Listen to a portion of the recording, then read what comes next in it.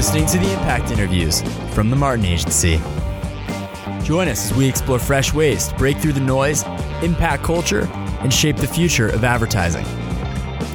In today's episode, Martin's Chief Strategy Officer, Michael Chapman, sits down with Dr. Daryl Hsu, Professor of Psychology at Columbia University. Dr. Hsu's groundbreaking work focuses on the psychology of racism, the lived realities of people of color, and the microaggressions experienced every day by minorities and marginalized groups. He is widely considered the most influential multicultural scholar in the United States. We are here with Dr. Daryl Wing Hsu, a professor of psychology and education at Columbia University.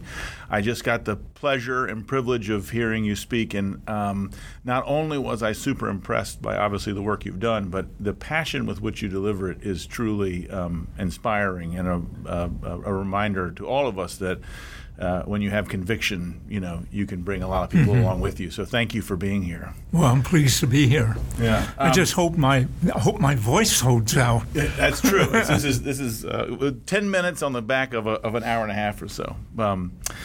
But just so everybody gets a sense of what it is that you really are passionate and convicted about, tell us about what you study in terms of racism and unconscious bias, implicit and explicit.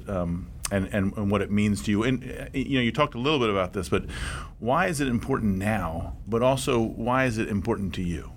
Well, implicit bias, or what I call microaggressions, have always been important. It's just a matter that we've come up with research and studies and a language to describe what microaggressions are. And microaggressions are the for listeners and viewers, the everyday slights, indignities, put-downs, and insults that people of color and other marginalized group members experience in their day-to-day interactions with well-intentioned individuals who are unaware, really, that they are engaging in a damaging, offensive behavior towards marginalized group members.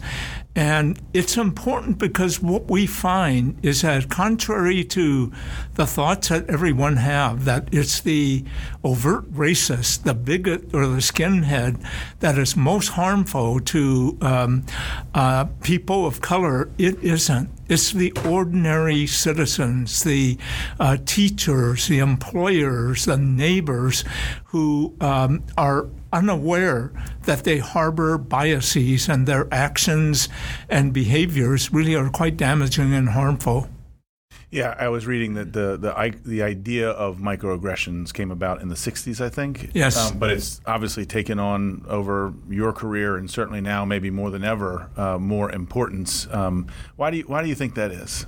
Well, when Charles Pierce, who was the African-American individual at Harvard who coined the phrase microaggressions and who did the original studies on it, when he published it, people didn't respond to it. In fact, I believe that he was the object of microaggressions himself, in which they thought that his work was trivial and opinions and not based upon science. The reason why I think it began to take off was that the United States has achieved now a critical mass of people of color.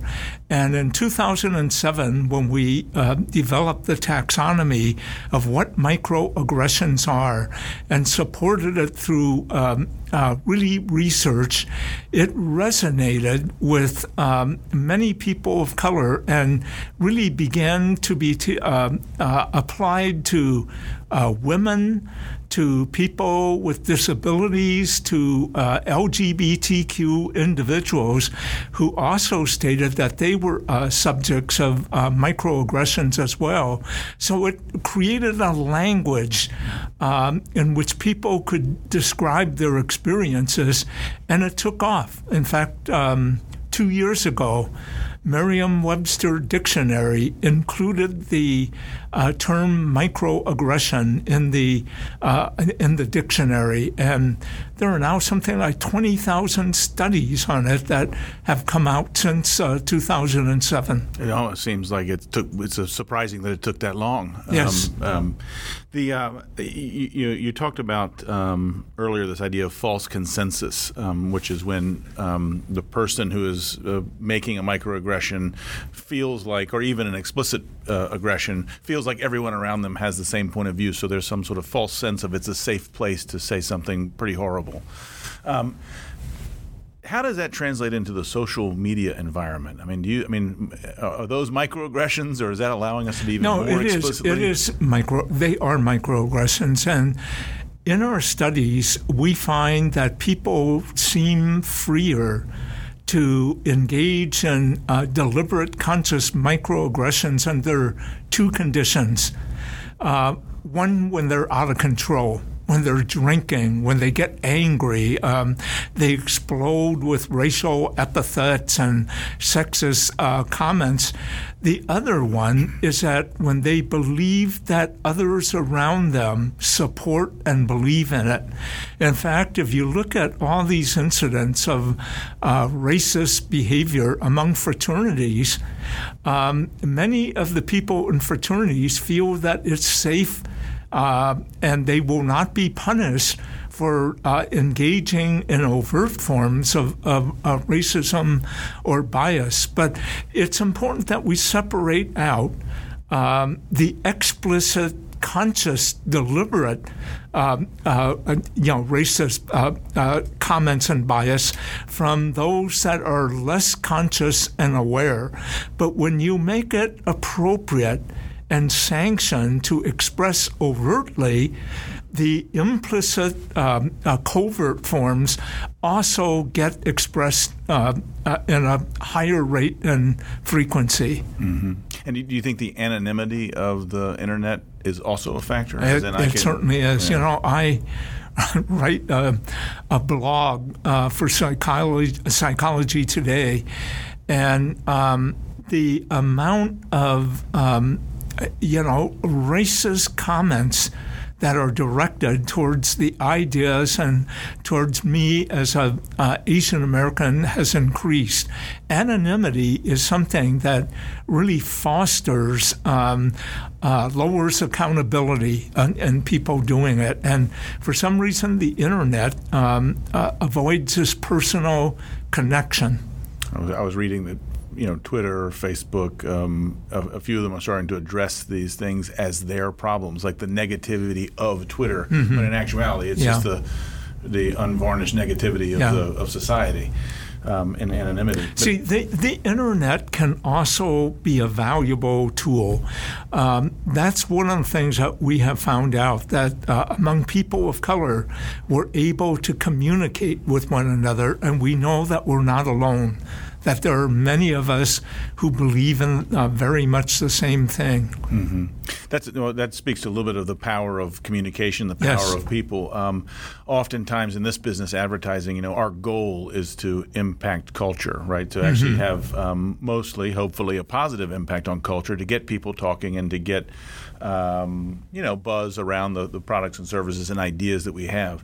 However, as I said, it's for good or for bad. What role do you think the advertising world has to play in this world of? I think a major one, because advertisement is a form of communication about your products, and if you look at what I talked about earlier, the changing demographics, not only is a workforce changing, but the customer base is also changing. And what we know is that the gross, if you look at the marketplace, a lot of people call it the minority marketplace, but if you look at the people of color in terms of as the customer base that you're trying to reach, it equals the gross domestic product of Canada. So financially, it really is very important about how you communicate with the changing characteristics and racial ethnic groups that are present. But additionally is important for productivity within the work site. That people respond differently. Black workers, immigrants, Asians, Native Americans, women, men, all respond differently to the rules and regulations about what constitutes a desirable workplace. And if you have a workplace that is not multicultural in its orientation, you really alienate a significant number of workers who could add to the productivity of the company itself. I mean, if we're creating, there's two things. One is, I think oftentimes the images that we put out there are help normalize behavior, good or bad. And I think it's much more about having a conscious decision to say, I want to normalize the behavior I want to see versus, or normalize the people that I want to see. Versus the behavior. And it's a conscious choice, and we don't make it enough. The other thing you were talking about, I think, is right, which is if the people that are creating the work are multicultural and diverse and inclusive, then the work itself will naturally be that way.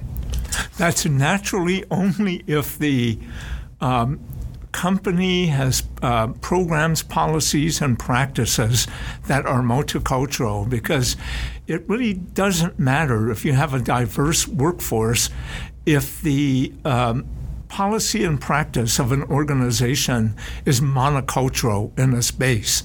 And that's really something that I didn't get a chance to emphasize, that change in individuals is important, but change in organizational structures, policies become equally important. Does that mean as simply as approval processes and who is making the decisions and how are we? What's the review process of work that goes out the door? Or yes, speaking specifically, obviously, about advertising. There are, when you look at organizations, they're in interlocking systems, of policies and practices. And when I do multicultural organizational development, I list about 10 different conditions that would make the company thrive in an environment like that. One of them is that I look at their vision statement. And the vision statement is oftentimes, when you look at it, looks very inspiring, but it is cosmetic in nature. And that vision statement has to be operationalized in terms of actual practices. To simply say you value diversity and multiculturalism is not enough. It has to be translated into all facets of the organization. The other thing that really is important is that if you look at companies, what has the greatest power? It's the performance appraisal systems. The performance appraisal systems are the gatekeepers that determine which employees are going to rise and which employees are not. And if that performance appraisal system is culturally biased or culture bound, what will happen is that those people who are racially, culturally different, who are not of the right gender, can be kept down, and you operate under the belief that we apply this policy equally to everyone, so it should be fair. But in essence, it has a differential outcome, so that equal treatment can be really biased or prejudicial treatment. Especially if you look at according to your statistics and the ones that we know and that don't seem right, that white males are the ones in the power of the majority of the time. So if you're trying to be multicultural and inclusive, but you have people who maybe have certainly been privileged and are coming at it from only one perspective, then how can you really say you're doing a good job? That's right. Fair. Your job and what you're passionate about is so important. However, to your own admission, to what end is a hard discussion to have. And I think you said it actually depressed you at some point, but because it's a never-ending sort of fight.